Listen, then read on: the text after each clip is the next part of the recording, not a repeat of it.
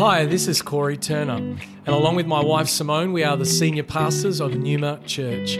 I wanted to thank you for listening to our podcast today. You're about to hear a message from one of our team that we pray builds your faith and empowers you to follow Jesus more closely. Enjoy the message. Amazing that you're here. God bless you more and more is our prayer. If you wanted to give, the QR code's not on there. Let me give you a little hack here. Are you ready? melbournenorth.numa.church. melbournenorth.numa.church. Hopefully we'll get that up before the end of the service. We appreciate everyone who's committed to being here. If you're just visiting, welcome. As we said, there's obviously all of us in the sense it's our first time here on the Sunday morning, but some of you guys, you maybe just say, hey, I'm just here to talk things out. That's all right. And we just pray that you encounter the Lord today. This is really what we're talking about here is really building something that is people that have come to prepare themselves to host God's presence and to see Him move in power. And so I want to ask you to take your Bible to Ephesians chapter 2. We're going to be reading, I'm going to read actually a few verses, Ephesians 2, 19 through 20. This is an amazing passage of Scripture. The context, if you read Ephesians chapter 2, the context is Paul had just been sharing about the glorious gospel and how we're saved by grace through faith.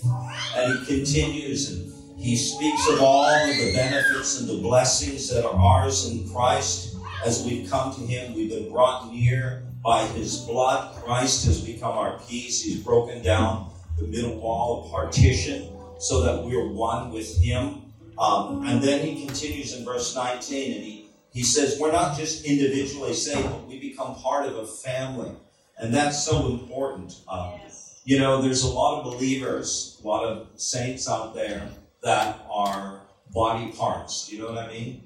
You're a part of the body, that's true. Like you could be a hand, a foot, or whatever, using that analogy. But ultimately, if you're just operating individually or autonomously and you're not connected to the body, you'll never really be able to experience all that God wants to do in you and then through you as well. So it's really, really significant.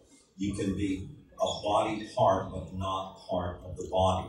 And it's important that we connect with one another. So he speaks in verse 19, now therefore you are no longer strangers and foreigners, but fellow citizens with the saints and members of the household of God.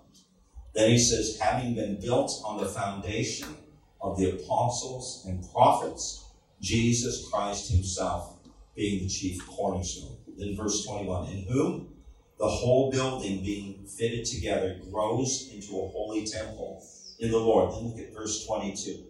In whom you also are being built together for a dwelling place of God in the Spirit. The old King James says, I guess it doesn't have to be the old King James. The King James is old.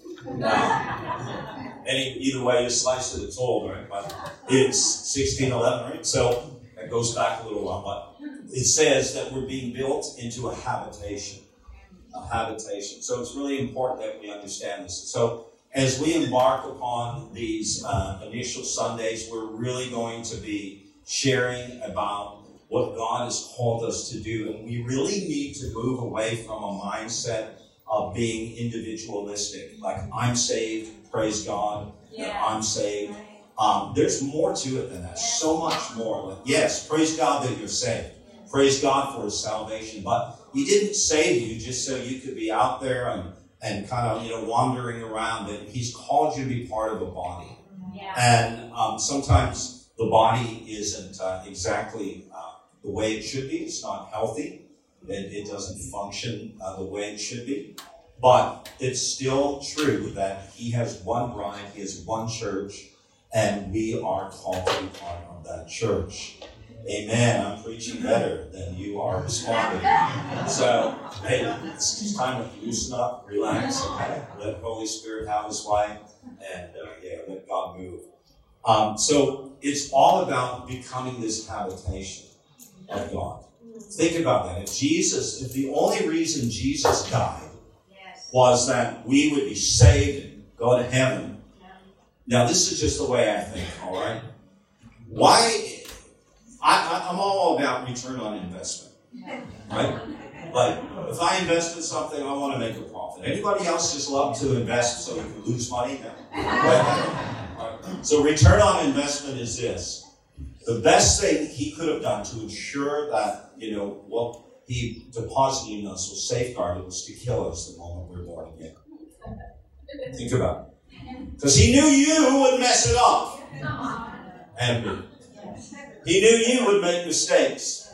But what did he do? He invests in us and he brings us on a journey so that we can grow and become more like Jesus Christ, in spite of the fact that there's obviously massive inherent risk involved in that. But God did that because he has a purpose that is more than just going to heaven. That purpose is he is building a body on the earth. And Scripture uses different metaphors. The body, the temple, the house, all of these different metaphors, but it all speaks of becoming that habitation of God.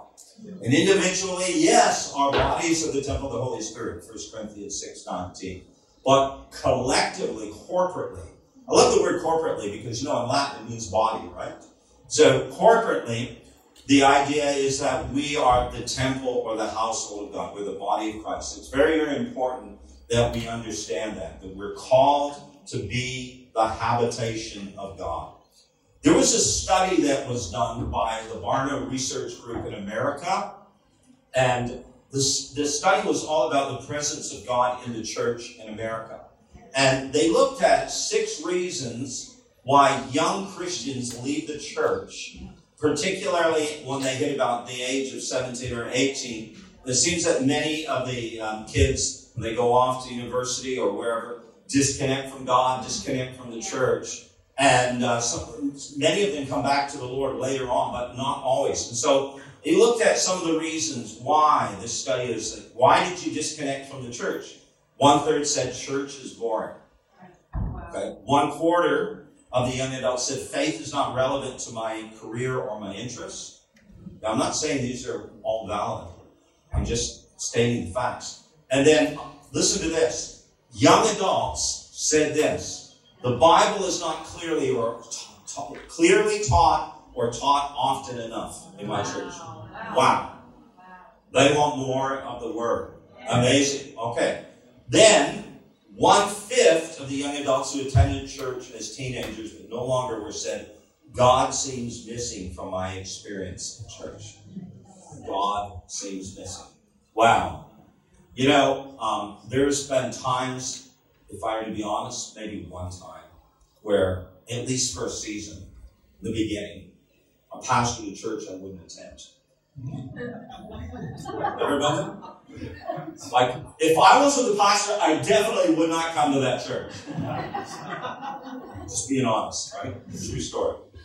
But as we continued to pray and to walk with the Lord, we began to see that change. And it became a good church, a healthy church, thank God.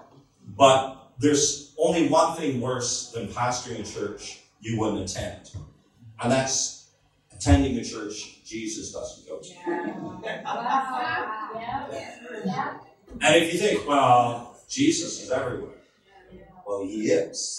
Theologians call that the immanence of God. It's the transcendence of God or the omnipresence of God. The omnipresence of God means he's everywhere, right? The transcendence of God, he's everywhere. But immanence is about the manifest presence of God. The tangible presence of God. Sometimes we speak of it as the Shekinah, but it's all about feeling and sensing his experience. So think of it this way. If God is everywhere, which he is, and if the only experience that he invites us into is to go, oh yeah, God's everywhere. He's in me, he's there, he's in the tree. In fact, I am God. People believe that, don't they? And yet, the scripture is very clear that we are called to draw near to God. James 4 says, draw near to God, and he will draw near to you. So, in Aramaic, it's very interesting. If you study that, the original meaning is this. It says, move closer and closer to God. And it says, and if you do, and you continue to do that, it says, he'll touch you. He'll touch you. That's what it means.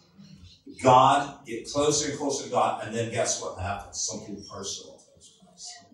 You experience the Lord in that way. It's powerful, and it's life-changing. It's tangible and personal presence. So the presence of God is something that the Lord desires all of us experience. Yes. Not just in the sense that we go, oh yeah, God's here, he fills the universe, he's everywhere. No, but tangibly, personally. And it changes everything. Remember Jacob, way back in the beginning in Genesis, right? He says, surely the presence of the Lord is in this place. Wow. And there's a sense in which God wants us to recognize his presence. It's here with us. He's with us. It's something that we can experience, and it brings change to our life. We're called to be a people of presence, in whom you're being built together for a dwelling place, a habitation of God in the Spirit. Dwelling place means to house permanently. It speaks of habitation, not visitation. God doesn't want merely weekend visitation. He wants you to experience him permanently, dwelling in you, with you. In him we live, we move, we have our being. Yes. This is what he's called us to. And the actual Amplified Bible says this in Ephesians 1:23. Paul speaking about the church being the body of Christ. And this is what he says. Ephesians 1:23. The body is the church, and the fullness of him who fills all in all lives in that body. The full measure of him who makes everything complete and who fills everything everywhere with himself. Think about that. Jesus, when he came to the earth, the Bible says, in him dwelt the fullness of the Godhead bodily. And Paul continues to teach this, and basically what he says is that if you want to see Jesus today, you'll find him in his church, in the body of Christ. That's what it's all about, experiencing him that way. So that when people look at you, they look at me, when they look at us collectively, they see him in us. Wow. That's what he desires. Yes. Unfortunately, sometimes people have not seen Jesus when they look at the church. And that's a sad reality, but nevertheless, God isn't changing his game plan. His plan is to redeem that.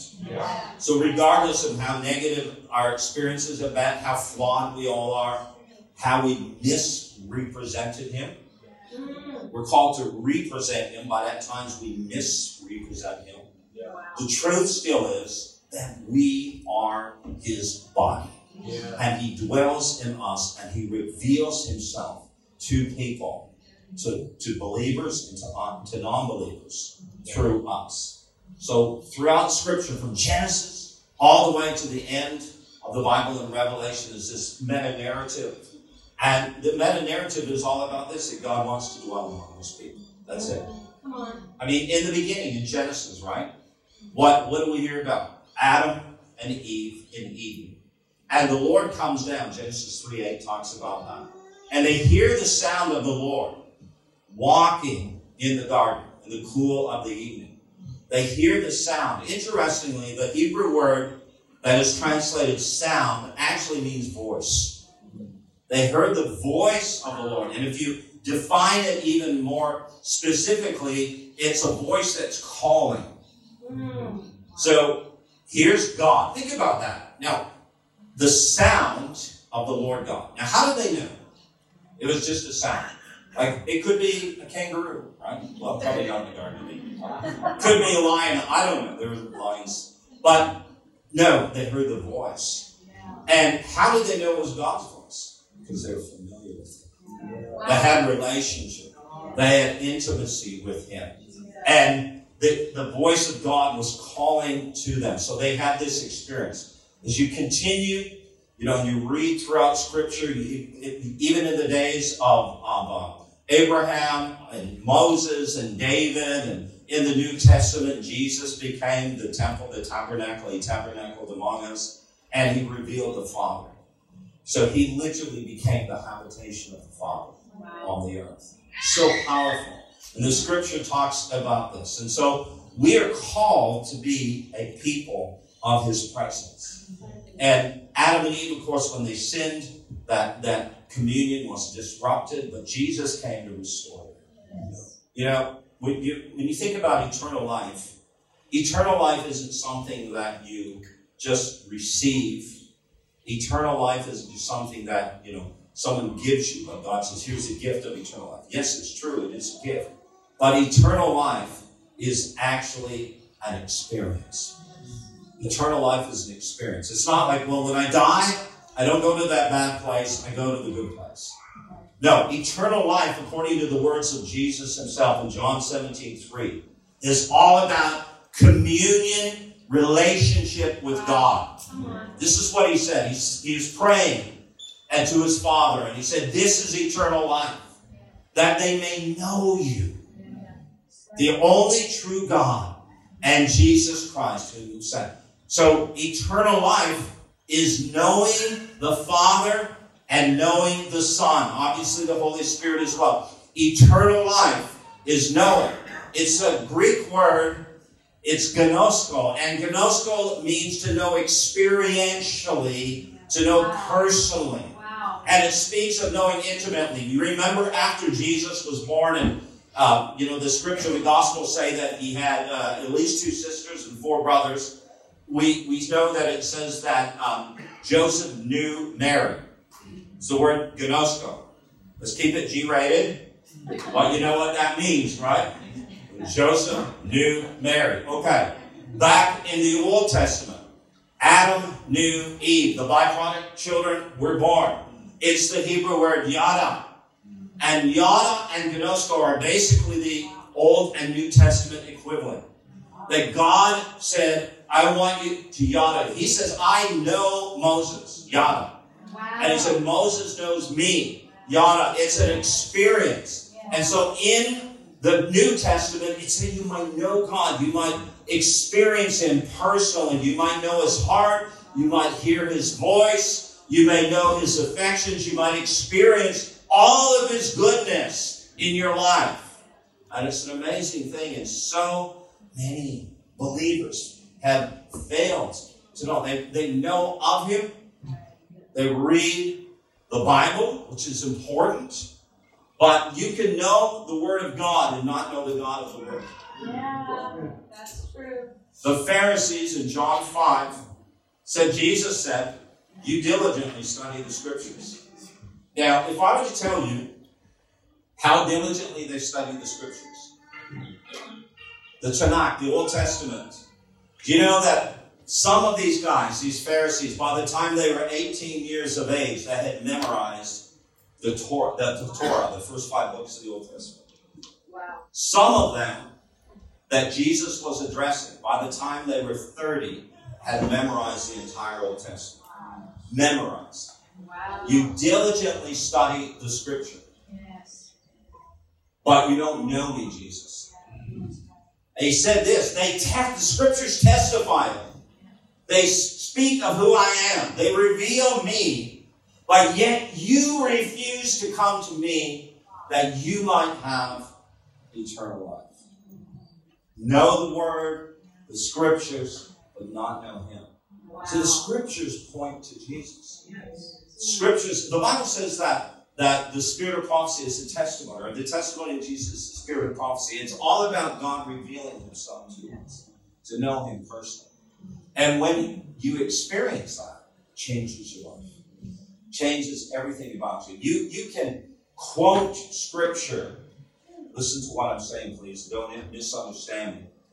And it's just cerebral. It's academic. And it's just up here.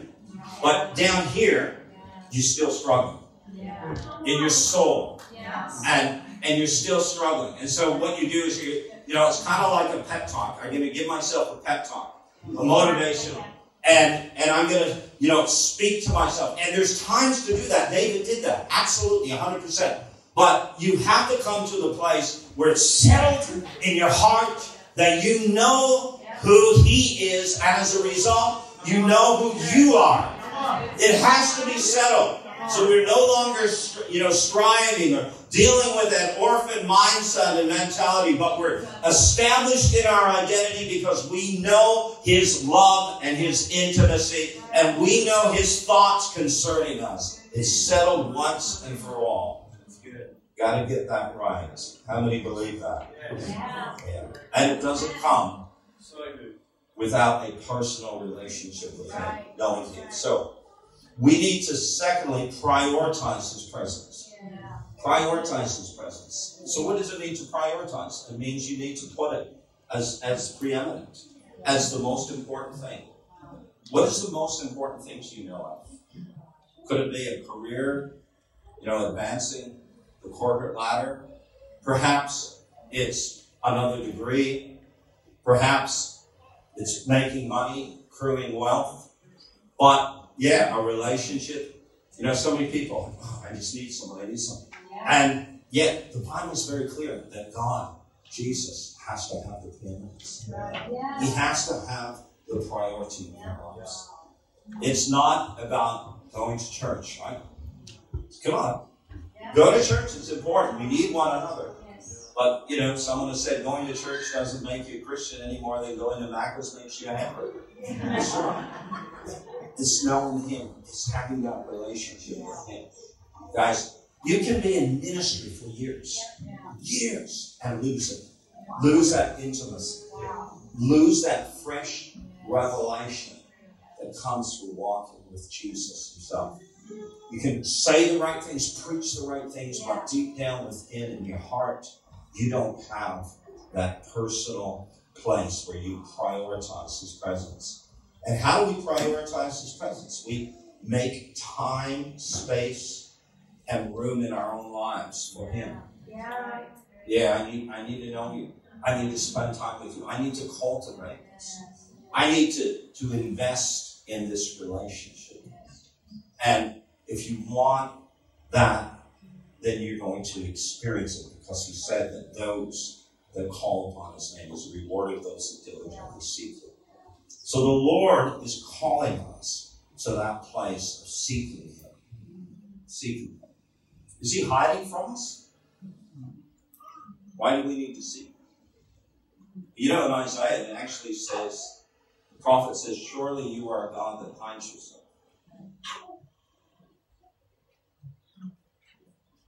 Surely You are a God that hides Yourself. It's the glory of God to conceal a matter, Moses said. But it's the glory of kings to search it out. So our place is to go after Him, to want more of Him, to seek Him. That's why, as Pastor Corey shared last Sunday night, for those of you who were there, Moses wasn't content with just the promises. I'm not going to go with you into the promised land, Moses. I'm not going to come to you nor the children of Israel. Now, many of us would have said, God, completely understand. We've been stiff-necked. We've been rebellious. And, we get it, Lord. But thank You for being faithful. And You're going to bring us into the promised land. Even if You don't take us in personally, the angel, that's good. That works. But not Moses. No, Don't send us out unless Your presence goes with us. Unless You personally are with us, don't send us out. What will, one translation says, distinguish us from all the other people on the face of the earth, unless Your presence goes with us. What God intended originally was that we would be different. It literally says in Hebrew, what will separate us from all the other people? What separates God's people from every other person, every other people, every other religion? What separates us? It's not our theology, though our theology is important, but it's His presence. See, Jesus is the only founder of a religion that attends every service. I'm sorry. The other guys, they're not alive. Jesus is. He's with us. And he wants to reveal himself. But we have to prioritize. Yes. We have to put him first in our lives. How do we do that? We seek his face always. Psalm 105 verse 4 says this, that we are called to seek his face always. James 4:10 says this, humble yourself in the sight of the Lord, and he will lift you up. So, humble yourself. That's important. And how do we humble ourselves? In the sight of the Lord. One translation, the New American, says, in the presence of the Lord. But in the original language, it actually says, before the face of the Lord. Wow. You humble yourself before the face of the Lord. And guess what? He will lift you up. And that means to exalt, to raise to dignity, to prestige, honor, and even happiness. If I will seek his face. What an amazing thing. So we know in 2 Corinthians 3:17 through 18, Paul says this, now the Lord is the Spirit. Wow. And where the Spirit of the Lord is, there is freedom. Okay, now listen to this. The Lord is the Spirit. Interestingly, in the next verse, he actually says in the last sentence, for this comes from the Lord who is the Spirit. Wow. Now, Jesus is Lord, correct? Yeah. Paul says, Spirit, Holy Spirit is Lord. And the idea here is that where the Spirit of God is allowed to exercise lordship, to rule, to reign, to govern, and we're under his lordship, we're under the rule and reign of Holy Spirit, there's freedom. Wow. Come on. Freedom. There's freedom when we are submitted to his lordship. What an amazing thing. The Holy Spirit is ruling and reigning, speaking, convincing us of his truth, his power and love. There is freedom when we are submitted.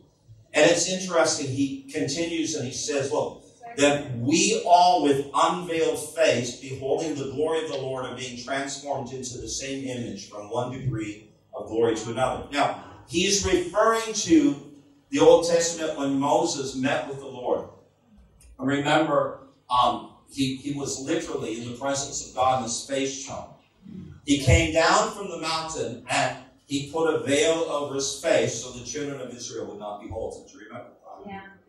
And Paul gives us an amazing revelation here. He says, the reason why Moses did that, God instructed him to do that, was because that glory was fading. That glory was fading. In other words, even though the children of Israel certainly couldn't handle that, even that, which was obviously not the fullness of who he was, that glory was fading. But in the New Testament, we now have access into the Holy of Holies. The veil has been torn from top to bottom, so we have access into his very presence because of the blood of Jesus and what he did. And so it's like having an unveiled face that we can come before him and we can behold him. And when we continue to behold him, when we stare at him, when we make it our practice to behold him, to seek his face always, the Bible says it's like looking into a mirror. There's a reflection, and the reflection isn't us. It isn't us seeing ourselves, but there's a reflection, and that is the glory of God. And that glory, when it emanates and it fills us, it changes us, and we go from one degree of glory to the next. Wow.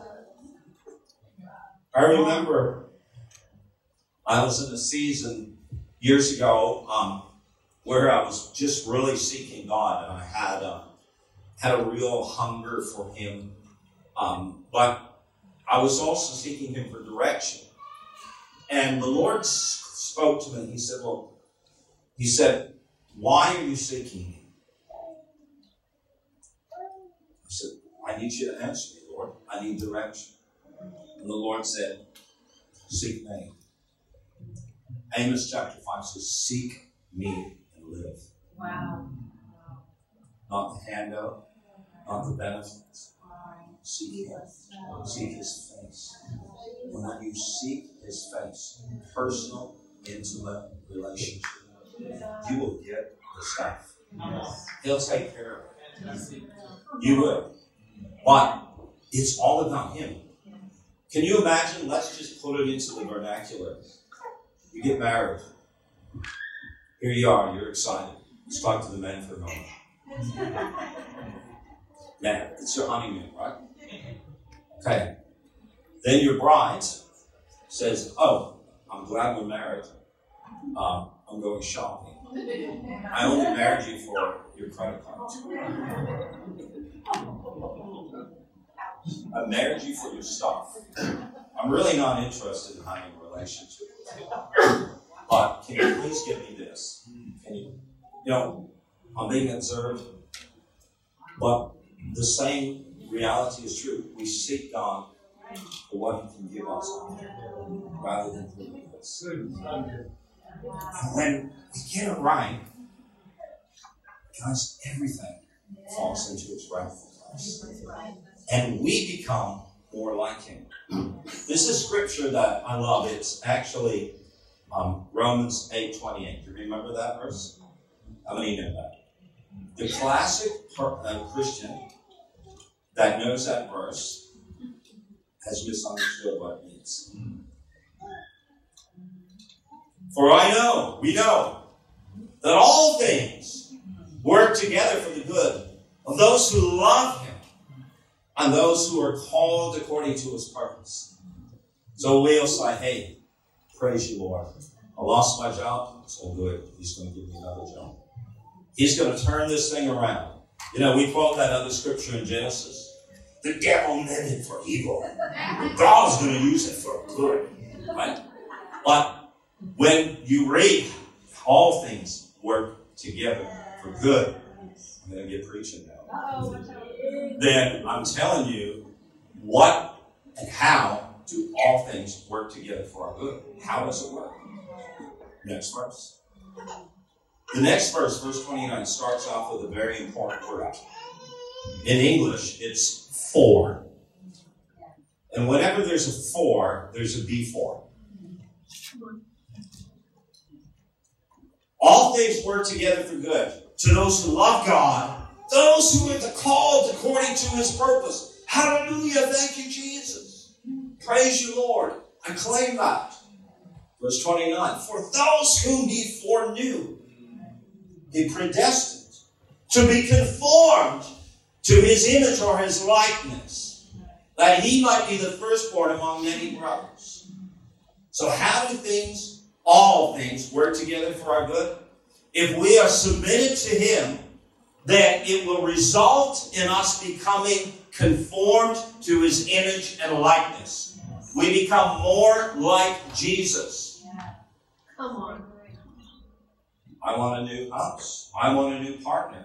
I want a new... No, He wants to make a new you. He wants to give you a new attitude, a new way of thinking, a new lifestyle.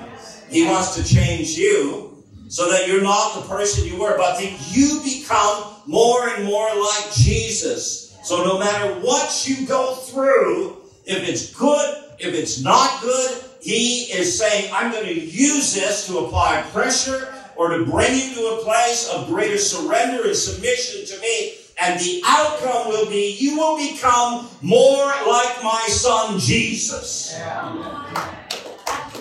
That's it.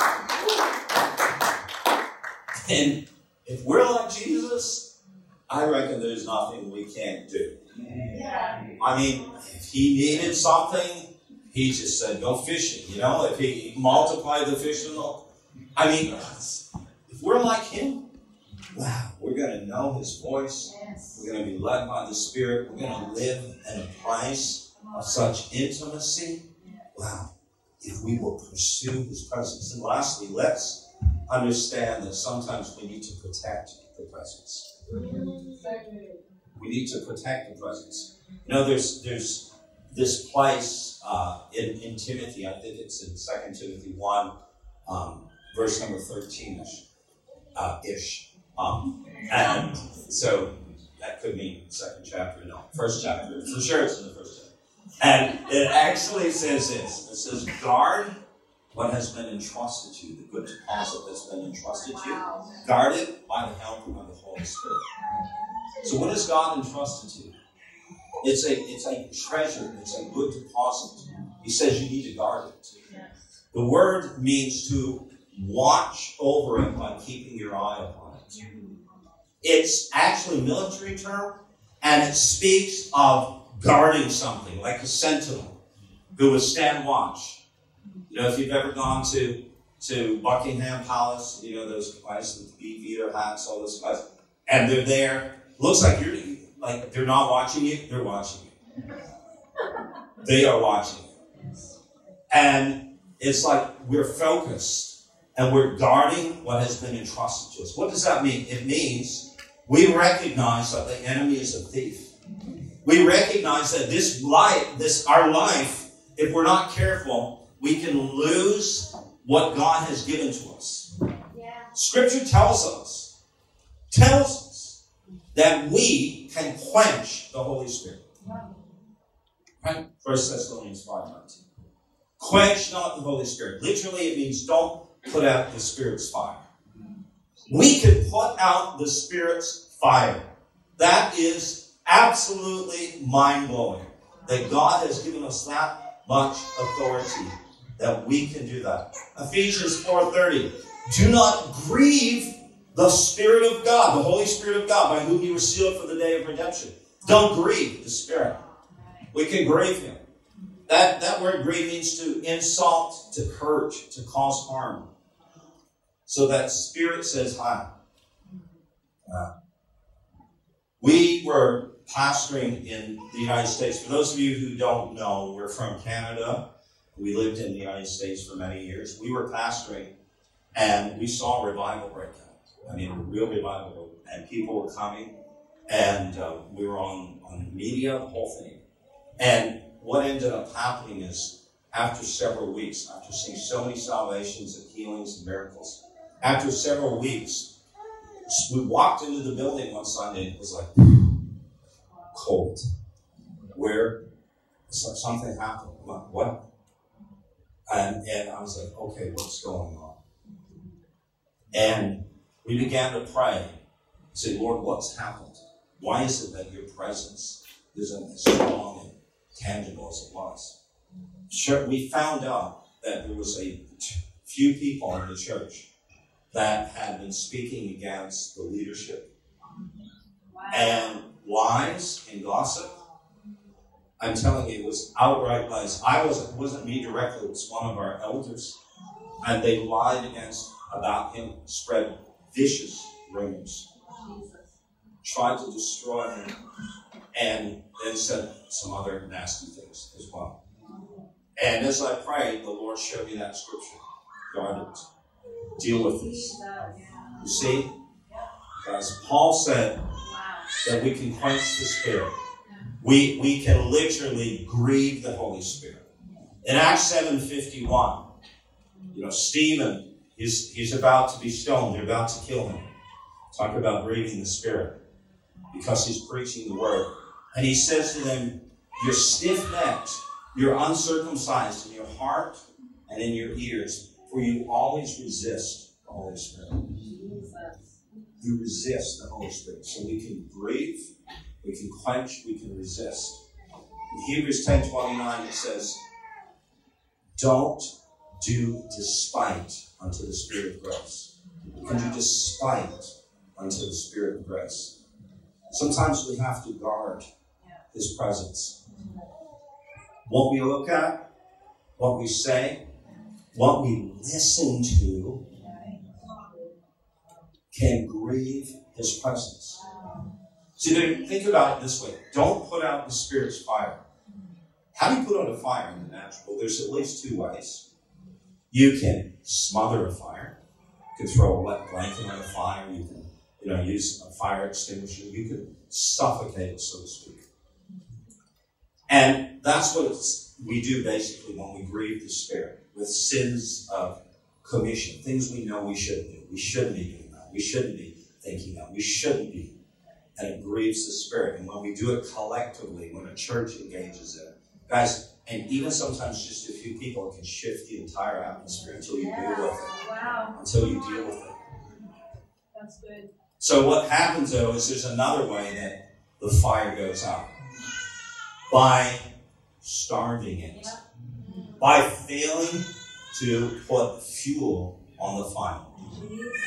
So we can cause the fire just to burn out because we're not being intentional on stoking the fire. Leviticus 6, Moses, I've been talking about Paul a lot. Moses says, hey, look, this fire, the fire on the altar, it must never go out. Verses 12 and 13. So make sure that every night the priest bring firewood and place it on. Make sure that the fire never goes out. Ensure that it never goes out. So it's very important that we build this fire, that we watch over this fire, that we don't allow anything to quench the fire of the Holy Spirit. Sometimes your emotions and your thinking can quench the fire of the Holy Spirit, and that's why I believe David said in Psalm 103, bless the Lord, O my soul, and all that is within me, bless his holy name. In other words, soul, you don't necessarily feel like praising him right now, but you're going to praise him anyway. You're going to praise him in spite of how you feel, in spite of what's going on in your life, in spite of what people said to you, in spite of even what you did or thought. Bless his holy name, soul. Do it and keep the fire burning. In closing, there are at least 4 types of churches. We have churches that are program-based churches. We have churches that are personality-led. The leader leaves, falls apart. Don't be thinking what you think you are. Everybody's like, oh, I knew this. Oh, already the fire. Okay. Churches that are preaching-focused. Preaching-focused. I mean, that preacher can preach. And the preachers come in and they preach. But yet, something's still missing. And that's the last type of church. Churches that are presence-centered. Presence-centered. What do I mean by that? See, I want you to think for a moment about the children of Israel in the wilderness.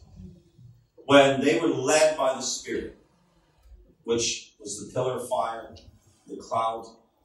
You know, God was leading them, wasn't it? But when the time came when they were to camp, the 12 tribes were arranged, literally, 3 tribes in the north, east, south, west, literally arranged around the tabernacle.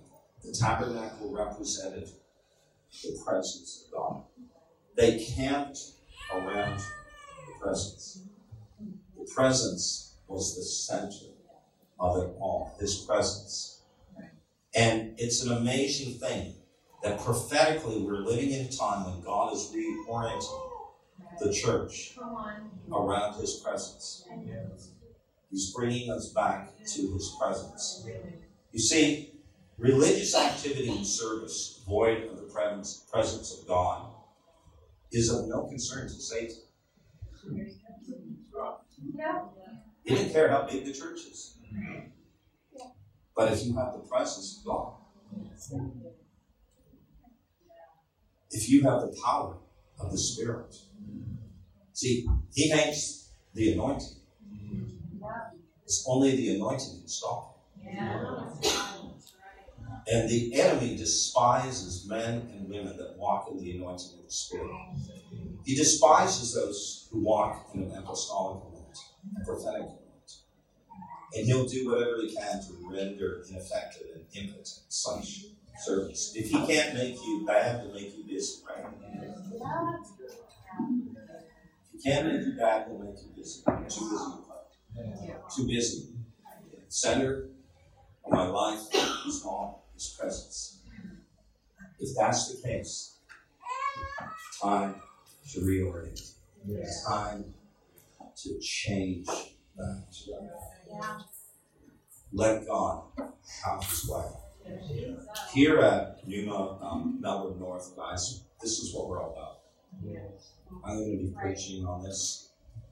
You know, the funny thing is, somebody said, how many sermons have you preached? Thousands, literally. Been in ministry for over 30 years. But sometimes I feel like I just have one sermon. And it's like 1,000 hours long. One sermon, 1,000 hours long. Why? Because it all comes back to the presence. Knowing him.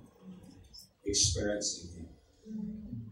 And we've been in places as we've traveled, and we've met dear beloved saints who were part of major moves of God years ago. Now they're up in age, and they've said this to us, even recently. I haven't felt the presence of God like that in 40 years. Wow. I remember preaching to a bunch of pastors not too long ago. And at the end, there was about 7 or 8 pastors who walked up to me. And they said, "Wow, it was amazing."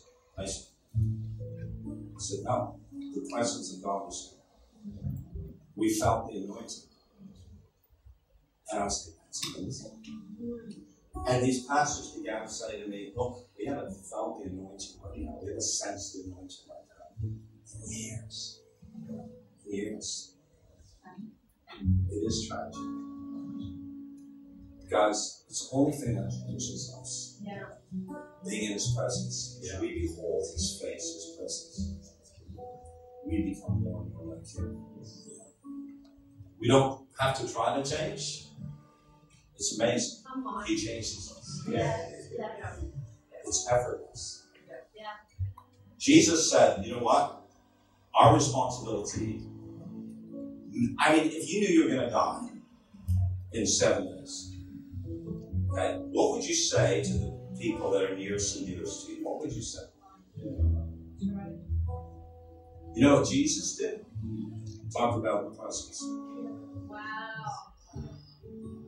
When you read John's Gospel, start with the 13th chapter, and you get 14, Holy Spirit. 15, it's almost like he's addressing, he's talking about the vine and the branches. Remember that? Yeah. And he says, every branch that abides in me bears much fruit. And interesting, what is fruit? Fruit is the external manifestation of the invisible life that is in a plant, a vine, or tree.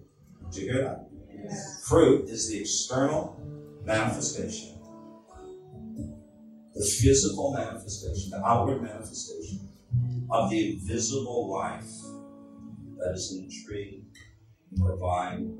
And if the branch is connected to the vine, abide, the life flows from the vine into the branch. And the branch effortlessly bears fruit. See, it's not your responsibility to bear fruit.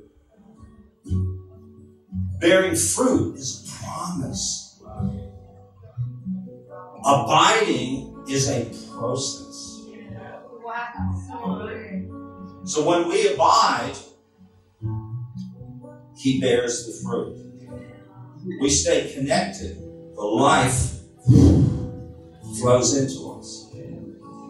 This is why New Year's resolutions don't work, by the way. So, stay connected to him. His life flows into you. He changes your desires. He changes everything. So, bearing fruit is the promise. Abiding is the process. That's what it's all about. His rest. His rest. Yeah. I'm struggling. I'm dealing with stress. I'm dealing with anxiety. Rest. Rest. Rest. I got these thoughts. I got this pain. Rest. Get in his presence. Stay connected. Uninterrupted communion, fellowship. It'll change everything about your life.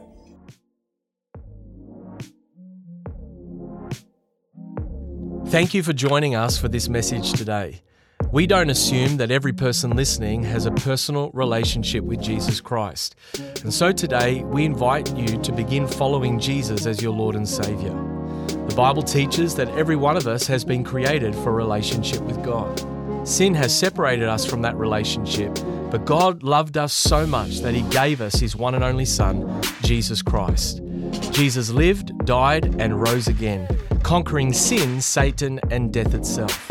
If we believe in our hearts that God has raised Jesus from the dead, and we confess with our mouth that Jesus is Lord, we will be saved. So if you are ready to pray in faith, turning away from your sin and believing in Jesus for your salvation, please pray this prayer. Dear Jesus, I believe that you are the Son of God, and I ask you to forgive me and cleanse my heart from all of my sin. I receive by faith the free gift of eternal life, and I ask that you would fill me with the Holy Spirit. I thank you that I am born again as a child of God and that you have made me a new creation in Christ Jesus. In Jesus' name I pray, amen. If you have prayed that prayer for the first time, we would love to know and help connect you to a local church in your area. You can contact us on our website, numa.church. Thank you for listening.